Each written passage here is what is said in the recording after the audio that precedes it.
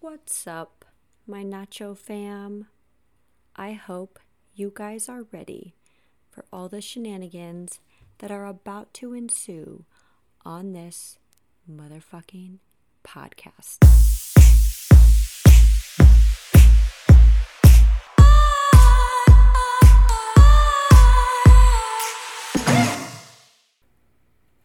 Kumbaya, my lord. Kumbaya. It is time for us to get along. Taken from my own personal collection of what the fuck just happened moments. Here's a taste of true co-parenting reality. One summer evening, as I returned home in an Uber around 2 a.m., 29 sheets to the wind, mascara streaming down my face, a hideous sight to behold, no doubt. I knew that I would have to make my way into the house, creep ever so slyly past my sleeping baby daddy, who was watching our son, quickly wash my face and slip into my pajamas and go to bed without him knowing I had come home the night before a hot fucking mess. You see, back in the day when we were newly into our co-parenting journey, my son's father would come over to my house to stay overnight with Keelan while I went out with my girlfriends.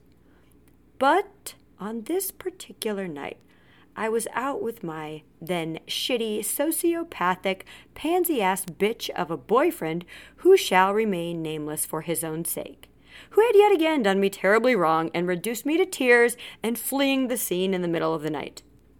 So, as I crept into my house, and by crept I mean half fell, half stumbled noisily up the stairs, sniffling and still crying, and decided, fuck it, and screamed, "Wake up, Terrence!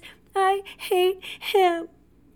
Now, Terrence was not okay with me dating. Even more so, he hated to hear about it. Drunk Christy was not taking these factors into account, though. No. She was mad, and she was sad. And a mad, sad drunk girl's literally a recipe for absolute psychoticness. But lo and behold, tonight, I would not be the psycho one. In this moment, while I woke Terrence from his slumber, my phone began to ring. It was pansy-ass bitch calling. On repeat. In fact, my phone was ringing incessantly off the hook. But oh no, I was not answering. And because I know the females listening are like, girl, spill the tea. What did he do? I'll tell you, because clearly I'm still annoyed by it. This dude watched some girl dump everything in my purse out and throw it down the hall, and then sat there with a smug-ass smirk, watched me on my hands and knees, crying, asking him what the hell was going on while I tried to find my belongings and put them back. I then stood up and I stomped down the hall away from him as he took the girl who had just thrown my shit out for no reason back into his apartment. You guys, this little bitch then had the motherfucking audacity, to call me 10 minutes later and every 5 minutes thereafter for the next hour while I tried to find an Uber home to ask where I went. Where the fuck do you think I went? Any fucking where away from you. But hang on. Shit's about to get wild. So, dude is blowing my phone up. Baby daddy is fucking pissed that I woke him up looking at me like he wants to kill me. I'm like sniffling, angry, crying, and I'm just losing my shit.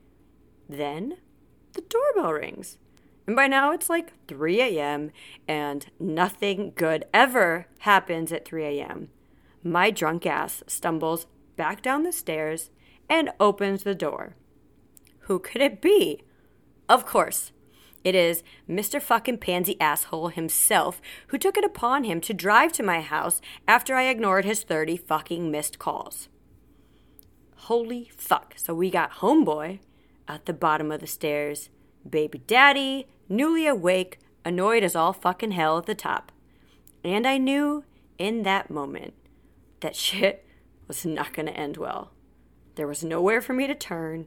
There was nowhere for me to run. So up until this point, these two had never met. And there was never a time when I thought, maybe they should meet someday. This was never in my master plan. So in the moment, I am trying to strategically think, what do I do to keep these two away from each other? So all I come up with is to strategically sandwich myself between baby daddy and pansy ass as one ascends the stairs and the other slowly descends. And as we intersect paths, to this day, I will never understand why this dude decided to mutter these words. But pansy ass decides to say, I'm a better dad to your son than you'll ever be. Ding, ding, ding, ding, ding. And it's fucking on, guys. It is fucking on like Donkey Kong. Now, what happens next is just a fucking blur. Because I have never actually been punched in the face before. But suddenly, I felt like I was inside of a washing machine as I'm trying to break these two apart. And everything's upside down, then right side up, then upside down. And then all of a sudden, I hit something very hard. Everything goes black and then immediately comes back. There's screaming, there's yelling, there's hitting, and then, hey, knock it off! Mr. Wilson, my very angry old man neighbor who lives right next door and had already hated me up until this point, is now outside in his bathrobe, ready to knock the fuck out of all three of us. Terrence takes off. Pansy stands up, and this little bitch says, I'm calling the cops, and proceeds to do so. Of course, he wanted to call the cops. He did. They came, and nothing happened, because it was like a tit for tat, a punch for punch fight with no set details about who threw the first one, who started it, and what exactly happened. Welcome to co-parenting, motherfuckers. I feel like I took that topic and buried it deep down into the earth. So now for the rest of the show, I am going to dig it back out and show you how it actually is possible. So stick with me.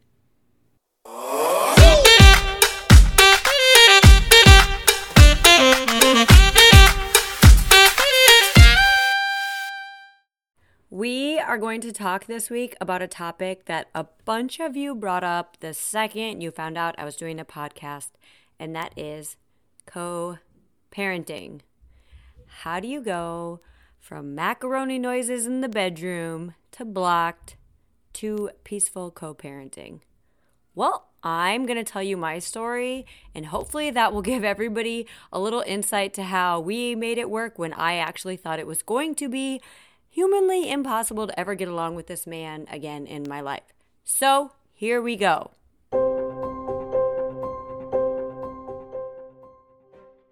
Oh, where do I even start? 17 years is a really long time to know somebody, and it's a lot of history. We met in Nebraska in 2004 when he crashed my sorority party. And once we actually met face to face when I wasn't drunk, that was it. It was over. He was the only person I wanted to spend any time with.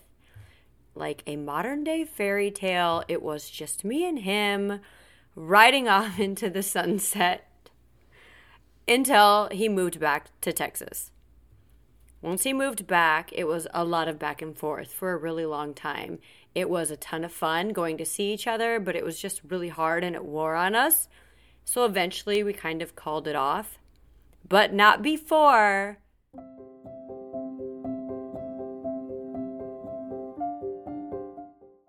That's right. First comes love. We skipped marriage. And then came Keelan in the baby carriage.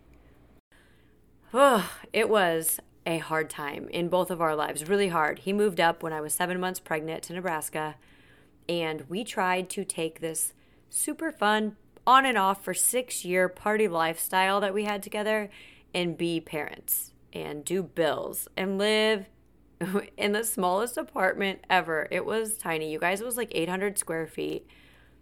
And so we go from separate states to this tiny space. And we did a shitty job, a very, very, very shitty job of being together and being in a relationship and being loyal and being faithful and being good parents. We tried. I can say that like we both actually really tried. But looking back on it now, the setting was just, God, we were so set up to fail. We did everything wrong. But like, what's everything? Like, name it. Everything. Everything wrong. We put our baby first, which is great, but in doing so, we ended up putting ourselves last, and our relationship couldn't withstand it. We obviously broke up. I moved to Arizona, and eventually he did move down as well. And then we got back together and tried to make it work. We had Cohen, our youngest, and the same problems persisted. He and I just were not individuals that could sustain on our own, yet we were so codependent on each other, and it's kind of all we knew, because at this point it had been like 10 years of on and off, and so we kept falling back into these old patterns, and we really needed a break to completely separate, to grow as individuals and see where life would take us. And if we were meant to be together, we'd come back together. And if not, we needed to grow and figure out how to co-parent in the meantime.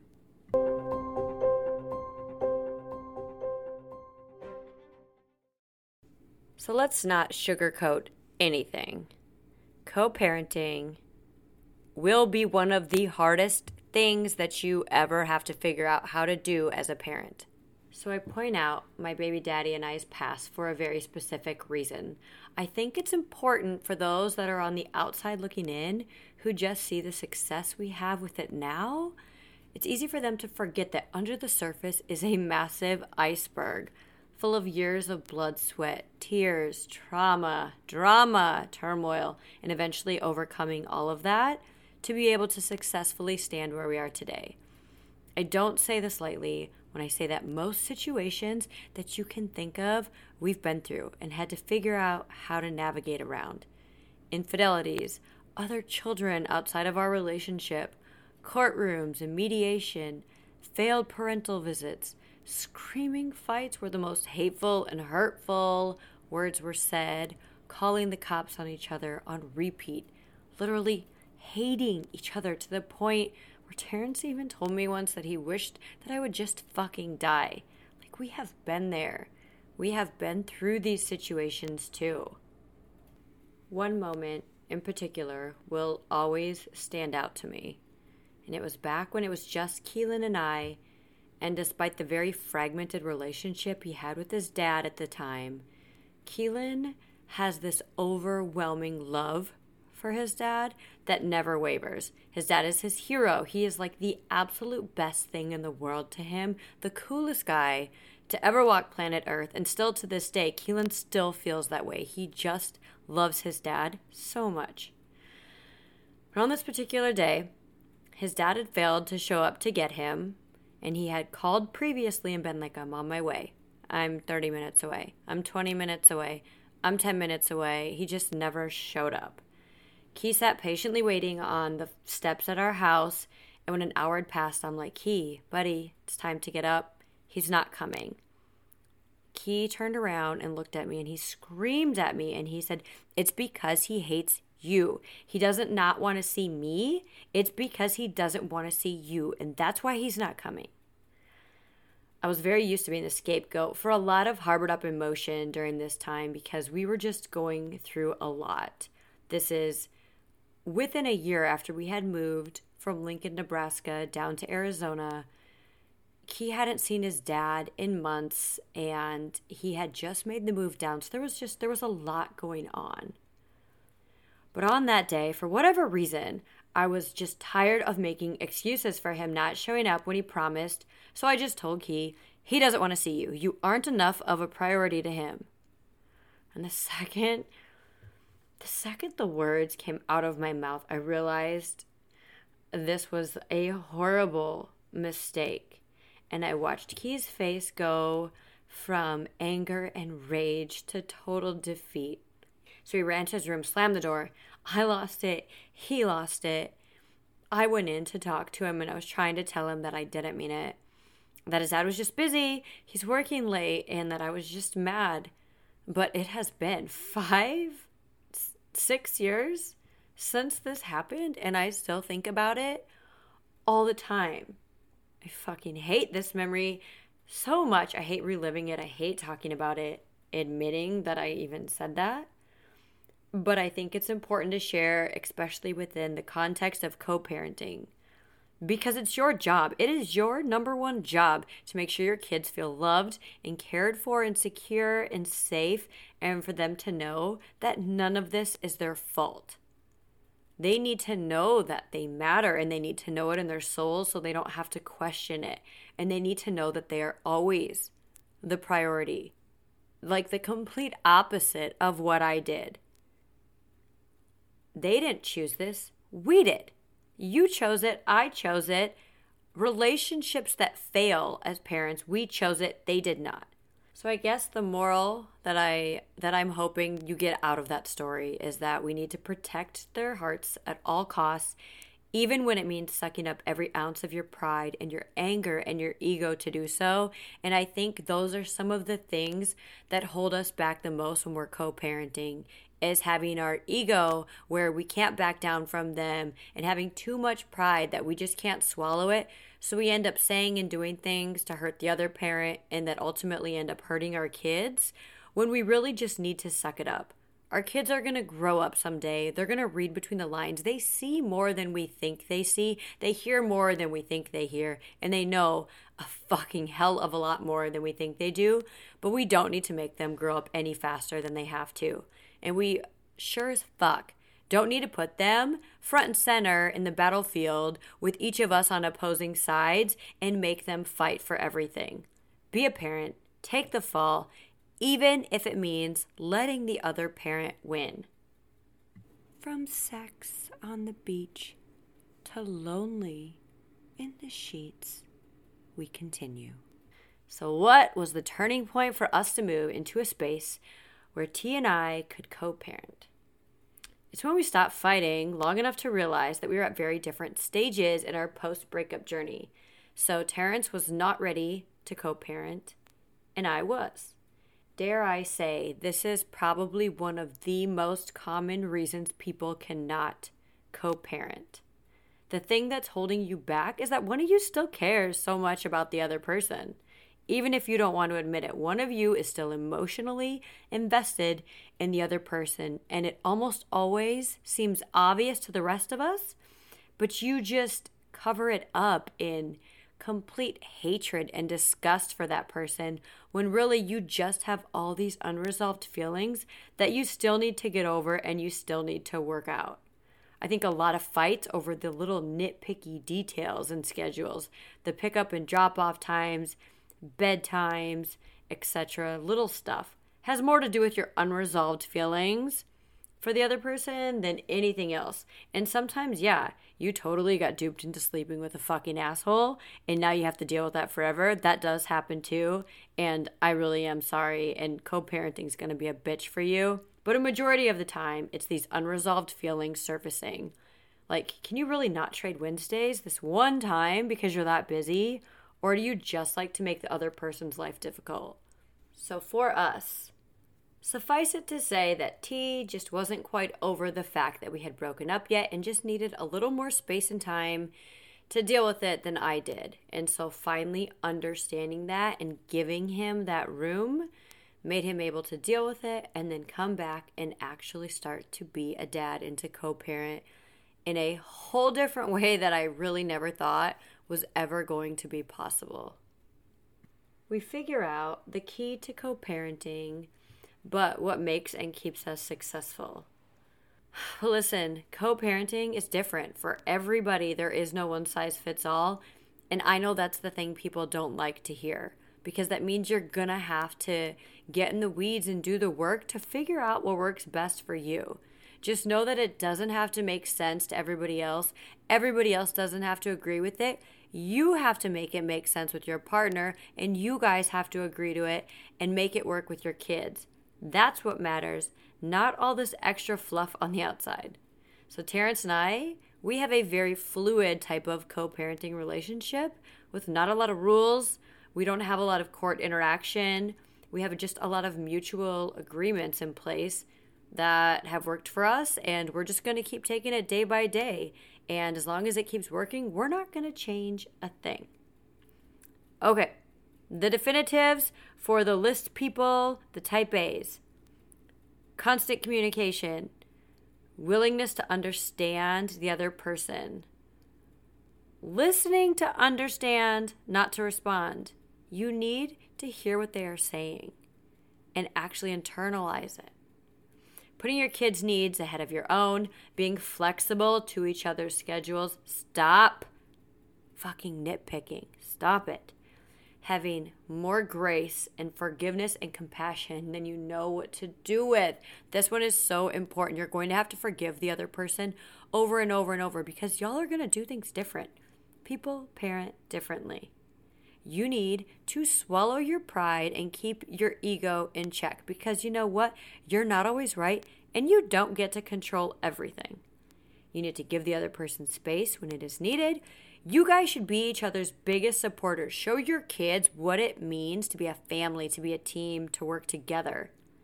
Never make your kids have to choose or pick sides. That's a total dickhead move.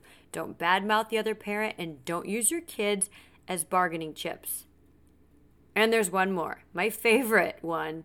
And this one is so important that I actually think this one is the make or break. And that's coming up next.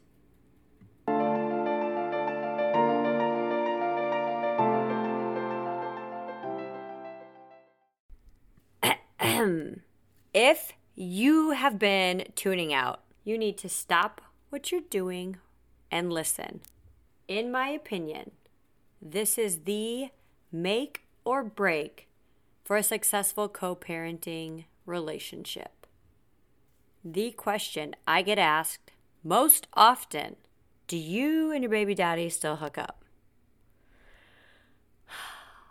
The answer to that question is no, we don't. And here's why. As soon as you bring back that whole element of having this sort of sexual relationship, everything else gets so much more fucked up and muddy and messy. It's almost like friends with benefits gone completely awry.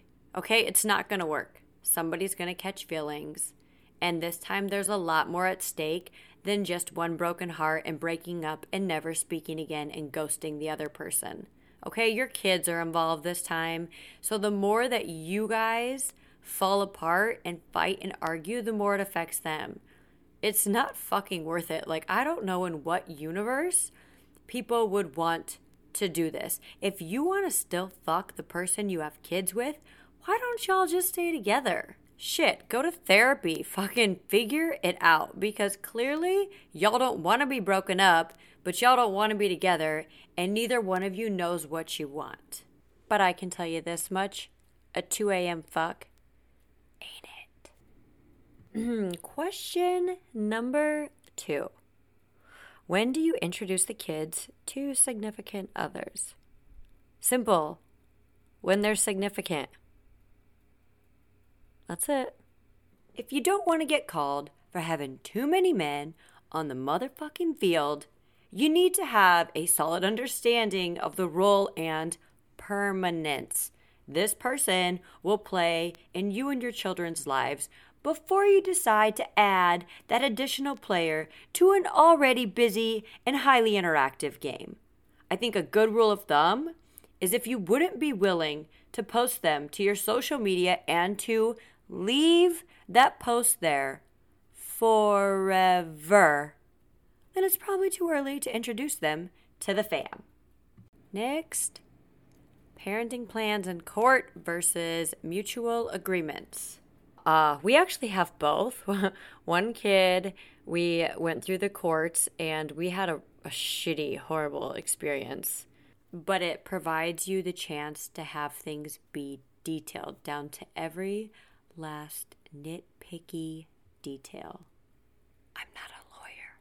I think I'm supposed to legally say Currently, we just have a mutual agreement, which is verbal. We don't even have anything written down. So I take them on weekdays, and he comes and gets them every other weekend. We bend this and move this and are flexible. We just take it day by day. If you can get away with doing a mutual agreement, that's where it's at. And last but certainly not least, is it hard to date since my ex and I are both very close? Yes, it is. Everything in life is like a double-edged sword, right? So we get along great now, but somebody on the outside looking in, and I can't say that I blame them. They see the relationship as it is now, and I do think it's intimidating. We do a lot of things together, but the reason we travel together and do stuff is because neither one is in a serious relationship. If he or I was, and then we were still going places with just us four, the two kids and us, I think that'd be really fucked up. But what I'm not gonna do is miss out on moments in my kids' lives because I'm waiting around on somebody. Abso-fucking-lutely not. Respectfully, no. Woo! Heavy subject. We can totally dive back in on another episode, but I think there's a lot of take-home messages. The biggest one being stop sleeping with your ex if you want to co-parent. And the other take-home point is that we weren't always this way. Please remember that we weren't always this way, and it took a long time to get here. So if your relationship is super fucked up right now and you guys are struggling, that doesn't mean all hope is lost. Take a step back, breathe, think big picture, look big picture, figure out if you have unresolved issues, figure out where your anger stems from, and then start extending a whole lot of grace and empathy and sympathy and compassion. Communicate, talk to your partner. Having kids, this isn't an issue that's going away. You guys are going to have to figure this out, so stop wasting time and figure it out now instead of years down the road. Co-parenting successfully, peacefully, happily is where it's at. It will just bring so much peace to your family. And I hope everybody can find this like new happy medium place where we can all kumbaya and get along in perfect fucking harmony. Thank you so much for listening, guys. I will talk to you all next week on Nacho Baby Mama.